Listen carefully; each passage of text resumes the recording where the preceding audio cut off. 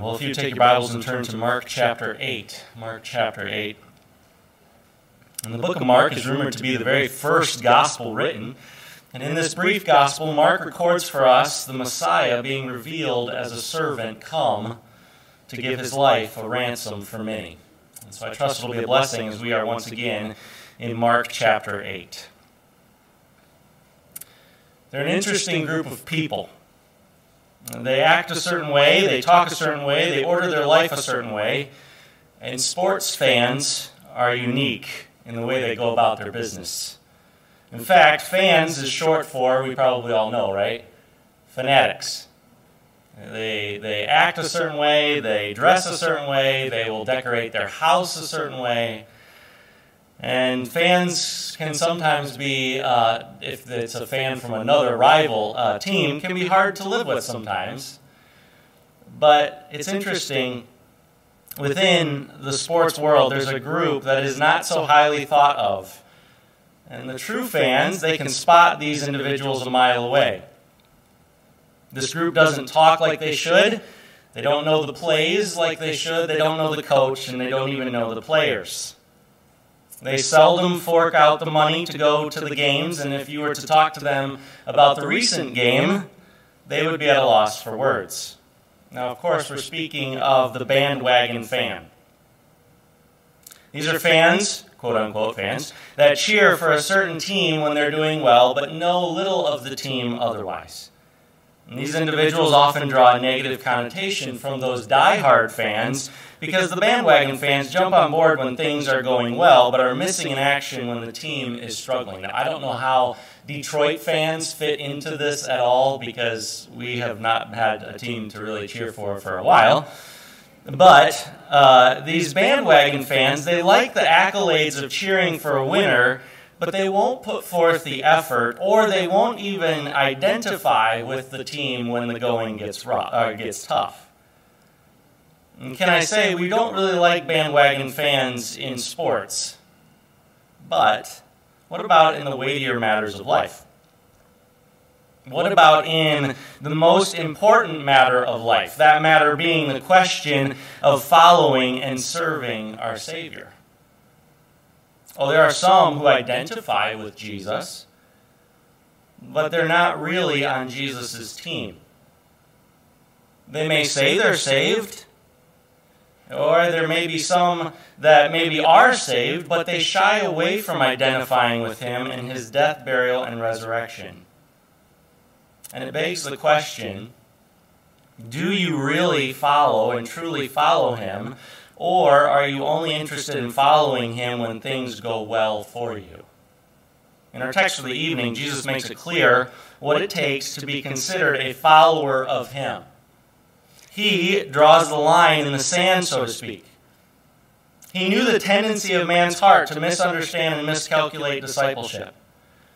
And this evening, I trust, after our study in Mark chapter 8, we will know the expectations of those who follow Jesus. And from that knowledge, be able to check ourselves to see if we truly are following our Savior. Our text for the evening is Mark chapter 8, and we're going to begin in verse 34.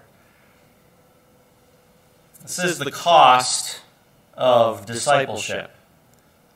Verse 34 says, "And when he had called the people unto him with his disciples also, he said unto them, Whosoever will come after me, let him deny himself and take up his cross and follow me."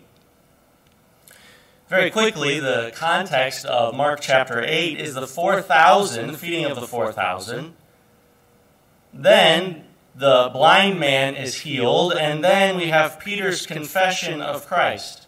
"Who do men say that I am?" Jesus asks, and Peter says, "Thou art the Christ, the Son of the living God."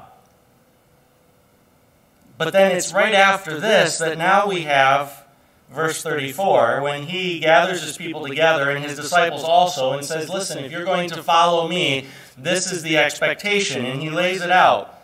Let him deny himself, take up his cross, and follow me. I believe that these three expectations can serve as our outline for the evening. And what did Christ mean when he says these things? Well, I think the verses surrounding the text will be of help as we seek to understand what it means to be a follower of Jesus. First off, whoever will come after me, let him deny himself. So we need to see the reality of discipleship, and the reality of discipleship following Christ is self-denial. Now at the outset, God has created each one of us with a desire for self-preservation. No one I know likes pain or the prospect of putting ourselves in danger. That is something that God has given to each one of us. However, just like everything else that God has given to us, when we are in our sin, and because of sin, we can corrupt that reality. And one of the things that often is corrupted is this idea that we want to further our own agenda. What we have, ourself, is rarely denied. In fact, oftentimes in our sin, we will just serve our sin. If we are in an unsaved state, we can't not, if that makes sense. We will serve ourselves. But here, Jesus says, if you're going to follow me, you have to deny yourself. And in the reality of discipleship is that it is one of self-denial. Now, before we get to verse 35, we do need to understand that in Christ, self-denial is possible. Okay, without Jesus, we will only ever pursue our agenda. And the Bible is clear that apart from Jesus, we will, in a state of rebellion, we are wholly corrupt. And even those things that we do that are good, they're considered filthy rags. But Jesus changes all of that.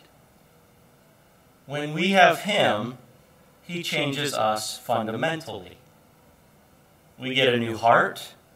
We literally are new creatures. Okay, so in Christ, we understand that self-denial is possible. Whereas before we served ourselves and every whim of our flesh, in Christ, now we are able to deny ourselves. This is why a selfish Christian doesn't make sense. Freedom in Christ is not the freedom to do what we will, but rather freedom in Christ is the ability to say no to ourselves and say yes to Jesus. And so in Christ, self-denial is possible. Notice I didn't say that it is automatic, but it is possible. In Christ, self-denial is possible. But then, in Christ, our values change as well. Look at verse 35. And I believe verse 35 helps us to understand what this self-denial looks like. Verse 35, for whosoever will save his life shall lose it, but whosoever shall lose his life for my sake and the gospel's, the same shall save it. We have one of these interesting paradoxes of the Christian walk. That thing that God gave to us, that self-preservation, the thing that we want to care for ourselves, changes once Christ comes into our life. And in reality, self-preservation is actually deemed a waste. Self-denial is the way to true life. He says, verse 35, whoever will save his life shall lose it. But what if you lose your life for Jesus and his sake and the gospel's sake? The same shall save it. No doubt, what is this talking about? Well, no doubt he had some that were only willing to follow him when it cost them nothing. But that is not true discipleship. That's not the path of following our Savior. True discipleship shows up when it's inconvenient for us. True discipleship keeps showing up when it costs us. Can you say with the Apostle Paul that he is willing to spend and be spent in the pursuit of people? And why would we pursue people? Well, because that's what Jesus pursued. And Jesus was about people. And so if we, and the indication of whether we are a self-denier or a self-sacrificer or a self-preserver, let's put it that way, then the big test is how do you deal with the people around you? Might I remind you that Jesus denied himself to come to this world in humility for you? It costs something to be a disciple of Jesus, and it will cost you something. And I believe Mark is laying this out. He's fashioning these narratives in such a way so that you see Christ, who came as our perfect example, and he gave his life a ransom for many. And so when we seek to be a follower of Jesus, we're signing up for the same thing. We are denying ourselves. It will cost you something. For some, it costs comfort. For some, it costs money. It's expensive. For some, it costs your health. And perhaps even your very life will be given in the service of your Savior. Are you willing to deny yourself? Are you willing to give up your life? We'll talk a little bit more about what that looks like here in a second. But self-denial. I believe that we have within our American churches believers that have become so comfortable that they seldom deny themselves to do anything. Say no to sin? Pastor Nate, that's just too hard. Show care for others? Well, I have too much on my to-do list. Skip a latte to give towards the church? Well, I could never do that. I need my caffeine. See, I believe we have become a church that's kind of gotten bloated on ease and consumerism. And our discipleship is only surface level. Well, we might have Bible knowledge. We're like a mile wide, but only an inch deep. But a disciple of Jesus denies himself. He says no to himself, and he shows up. And he sacrifices himself and what he wants. And so we have the instructions from our Savior. Whoever will come after me, realize you're going to have to deny yourself. This is possible because of Christ. Without Christ, you will not be able to do this. But we must deny ourselves. Our whole evaluation of life will change. That's the reality of our discipleship. It is self-denial. But what is the extent of your discipleship? We must deny ourselves. He says it very clear. But then he continues. That's not enough. The second, he says, we must take up our cross. See, I believe the extent of discipleship is self-sacrifice. We have self-denial. That's what the reality is. But how far are you willing to go to be a follower of Jesus? We here are called to take up our cross. Jesus asked some tough questions in relationship to how much you are willing to sacrifice to follow him. And this is so much deeper than just merely, well, I'm going to take up my cross. You know, I'm an Irish person, and so they have those certain issues with anger and things. So that's my cross that I bear every. No, it's not that. It's not, well, I struggle with anger or you know, that's my cross that I must bear. No, this actually goes a little deeper. It's actually you are sacrificing your very self in the service of our Savior. And see, the original audience would completely understand this reference to take up their cross. Why? Because they probably witnessed a crucifixion. To take up someone's cross, it was a journey of finality. A person who was to be condemned and hang on a cross, they literally carried their own cross to the place where they died. Everyone knew who was going to die in that moment. So the journey to take up their cross was one of finality. It was one of death. And the followers of Jesus are likewise called to die to self. Now, Pastor Craig did a masterful job this morning of explaining that from Colossians. So we'll touch on it. We won't go quite as deep. What does it mean to die to self? Well, it means that our identity, our everything is sacrificed. And to help us understand this, let's look at verses 36 and 37 as Jesus does ask those difficult questions. Verse 36, "For what shall it profit a man if he shall gain the whole world and lose his own soul? Or what shall a man give in exchange for his soul? Basically, Jesus says, what are you willing to sacrifice to follow me? And he asks one particular question. He says, are you willing to give up worldly gain? So at the beginning, for what shall it profit a man if he shall gain the whole world? Are you willing to give up worldly gain to follow Jesus? Think about this. What if, and Jesus does give a hypothetical here, what if you gained the whole world? Now this is admittedly impossible, because no one can get all that the world has to offer. But what if you could? If you could have all the world and yet lose your soul, would you give up the world so you could have your soul? Would you give that up? And to help us understand a bit better what is being said, let us consider someone that seemingly had everything in this world, and yet he gave it all up for Christ. I'm sure you know who I'm speaking of. I'm speaking of the Apostle Paul. And in the book of Philippians, we have an understanding, we come to understand that Paul was willing to sacrifice all his earthly pursuits. He was willing to sacrifice all of his victories. He was willing to sacrifice his reputation and even his identity. Because remember, what was his name before? It was Saul. And he gave that up to become Paul. And why did he do that? It is so that he would know Christ and that he would be found in Christ. Can I say that is a testimony of discipleship?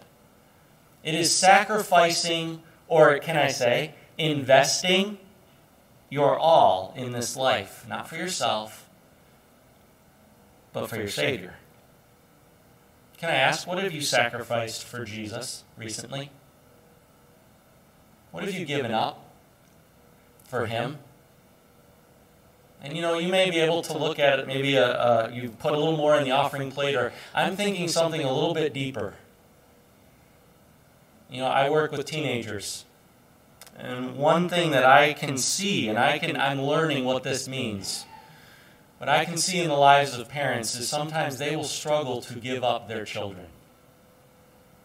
To give their children over, to sacrifice what they want for their children on the altar of what Christ might want for their children. That's when the rubber meets the road, so to speak. What about your hopes, your dreams? Do you sacrifice all of that for Christ? What if you gain the whole world, but you lose your soul? Are you willing to give up the world for Christ? But then he also goes on and he says, are you willing to relinquish your very person, every part of you, your soul, to Him? Are you willing to give everything, even your soul? Can I ask, are you holding on to your own righteousness? Are you seeking to gain favor with God on your own? It will never work. Following Jesus demands our everything, even our souls, every part of us. And Jesus basically says in verse 37, what shall a man give in exchange for his soul? What are you willing to give or sacrifice to follow Him? What is the value of a soul? Our whole existence, our accomplishments, our very soul is crucified with Christ. If we are in Christ, we are new creatures. The old is past, the new has come, and we don't hold on to our rights. For think about this. Do the dead people have any more rights? Do dead people have any more rights? No. So we don't hold on to our accomplishments, for those are dead, or for those are gone, and those are done.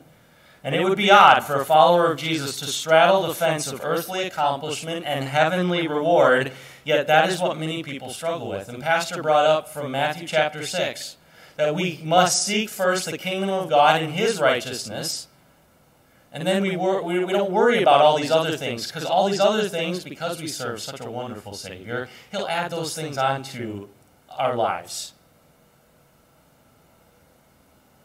And yet we do see people who struggle, straddling the fence of trying to get everything this world has to offer and ultimately losing the heavenly reward. We don't seek first the kingdom of God and his righteousness, but instead we often seek to pursue the glitz, the glamour, and the accolades of this life. And Jesus, in our passage, states that this tendency is foolish and even dangerous. Why foolish? Well, foolish because we will never gain the whole world. No one can. And so it's a fool's journey. But it's so much more than that. It's dangerous. Because if we are only about the pursuits of this world and not pursuing Jesus, then we are in a position to lose our very souls. A true disciple of Christ, then, is willing to die to self. He says no to himself, but to the point of self-sacrifice in order to gain Christ. Are you willing to die to Christ in this manner? Discipleship to Jesus will involve, at times, literal self-sacrifice. So we have seen from our passage in verse 34 that whoever will come after me, first off, the reality is you must deny yourself. But the extent of that denial, it's going to be to the point of self-sacrifice, self-death. And then lastly now we're going to come to the proof of discipleship, and that is to follow Christ. It is a relationship with Christ. Now it's interesting, the first two attributes of a disciple of Jesus are considered definitive acts taken. You deny yourself, you take up your cross. Now sometimes those things are going to be repetitive, and maybe even 5 minutes at a time. You deny yourself, you may say, no, I'm not going to do something like that. You say, self, be quiet. I'm not going to listen to myself. I'm going to preach to myself. So sometimes that can happen often throughout the day. Self-sacrifice. You will make certain decisions that maybe you in your flesh would love to have or love to do, but no, you will sacrifice for Christ and for his church and for those he loved. So those are definitive acts that are taken, sometimes repetitive, but acts still done in a given situation. Self-denial and self-sacrificing. But this third is considered something that is ongoing. It is a proof of discipleship that finds its foundation not in action, but in an ongoing relationship with Jesus. See, the disciple of Jesus consistently identifies with Jesus. You look at verse 38 of our passage this evening, and it says, "Whosoever therefore shall be ashamed of me and of my words in this adulterous and sinful generation, of him also shall the Son of Man be ashamed when he cometh in the glory of his Father with the holy angels." See, the disciple of Jesus consistently identifies with Jesus. He's not ashamed of him, even in the midst of opposition. I don't know about you, but can I say the last few years, in my estimation, have been incredibly difficult. And I have literally felt the opposition of the evil one in our society, in our culture. And it can cost you something to say, I am a believer in the Lord Jesus Christ. And what Jesus is saying is, if you're going to follow me, you must follow me all the time. Are you consistently identifying with Jesus? Or do you shy away from that label of Christian? The person who is a true disciple is not ashamed of him. Even in the midst of opposition, you look at the words that are laid out. It's an adulterous and sinful generation. Can I say, if you want to remain faithful to Christ, can I say you must deny yourself, you must sacrifice yourself, but then you must follow Jesus. If you want to navigate what it means to go through an adulterous and sinful generation, you must be a follower of Christ, and you must consistently follow him. Don't be ashamed of who Jesus is, even if it costs you something. So the disciple of Jesus consistently identifies with Jesus, but also the disciple of Jesus understands who Jesus is. And we see chapter 9 in verse 1, it says, "And he said unto them, Verily I say unto you, that there be some of them that stand here, which shall not taste of death, till they have seen the kingdom of God come with power." The disciple of Jesus understands who Jesus is. Why would we follow him in the midst of an adulterous and sinful generation? Well, we do because we know who Jesus is. We know that he is the Son of God who has come to this earth. We know that he died for our sins. We know that if we trust in him, that we'll have our sins forgiven. And then we also know that the Son of God will come back in glory. And from that relationship, we see Christ for who he is. Chapter 9, verse 1 has been linked with the previous chapter, and this is one of those unfortunate chapter divisions that we have in our Bibles. And I think it follows right along in the idea or the what Christ is trying to get across when he's talking about the realities of discipleship. The disciple of Jesus knows who Jesus is. He's the Son of God coming in glory. And what's amazing is we get to see, and we see the benefit given to the immediate audience of the followers of Jesus. He says unto him, verse 1 again, Verily I say unto you, or truly I say unto you, that there be some here, some of that are standing here, which shall not taste of death till they have seen the kingdom of God come in power. They would see him in glory. Now this verse has stumped many. Why? Because Christ has not yet come back for us. And the people who are standing right around Jesus, who this promise was given to, have all died. So what do we do with this verse? Well, I think to understand best what verse 1 is talking about, I think we need to look at the context of chapter 9. The context of chapter 9 is the transfiguration. So let's think of it through the lens of maybe the three disciples who go with Jesus up to the Mount of Transfiguration and they get a glimpse of the glory of the Son of God. They know who Jesus is. They would see him in glory. And these followers got to see through an eschatological window of Jesus coming in glory.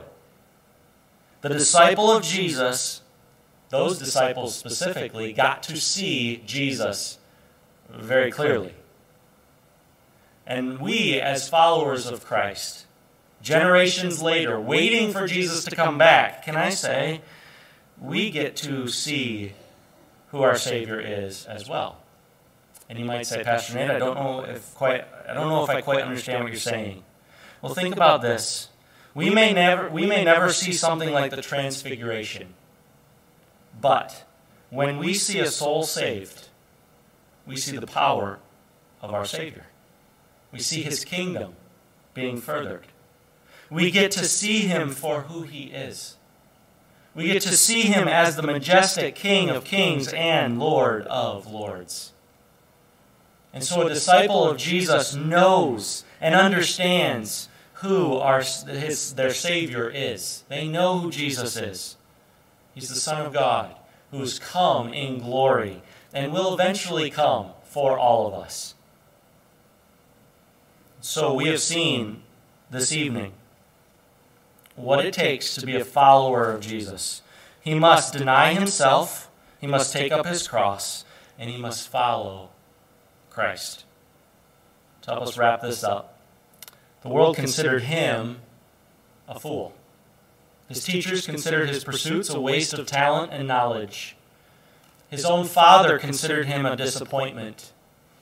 And even some Christians thought he was a poor steward of the talents, the resources, and the very life that had been given to him by God. All these sentiments swirled in the days, months, and even years following the death of William Borden. Borden, born into the Borden family fortune, if you know the Borden dairy, that's the same family. William Borden was a bright and driven young man that showed great promise of success in this life. Yet after seeing the plight of the lost world during a year abroad, he became burdened for missions. Now that may be enough for many to consider his life a foolish waste. But to further fan the flames of his critics, William Borden died before he ever reached the field where he was planning to serve. And to the outside world, it looked like a foolhardy, impulsive, and ultimately fruitless endeavor that incited pity and shame upon William's legacy. Even to this day, there is debate about who William Borden is and who William Borden could have been. And he's been dead for a while. But this, however, did not seem to reflect how William saw things. For soon after his death, there were found 3 phrases scribbled into the flyleaf of his Bible. And you may know these 3 phrases. You may know all of this. But these 3 phrases opened a window into the life of this follower of Christ. The 3 phrases were, first off, no reserves. William Borden had no backup plan. He wasn't relying on anything but following Jesus to the full. He denied millions. He denied prestige. He denied all that the world had to offer. He had, though, as he did that, he had no reserves, no backup plan. He wasn't relying on anything but Jesus to follow Christ to the full. So no reserves. The second phrase was no retreats.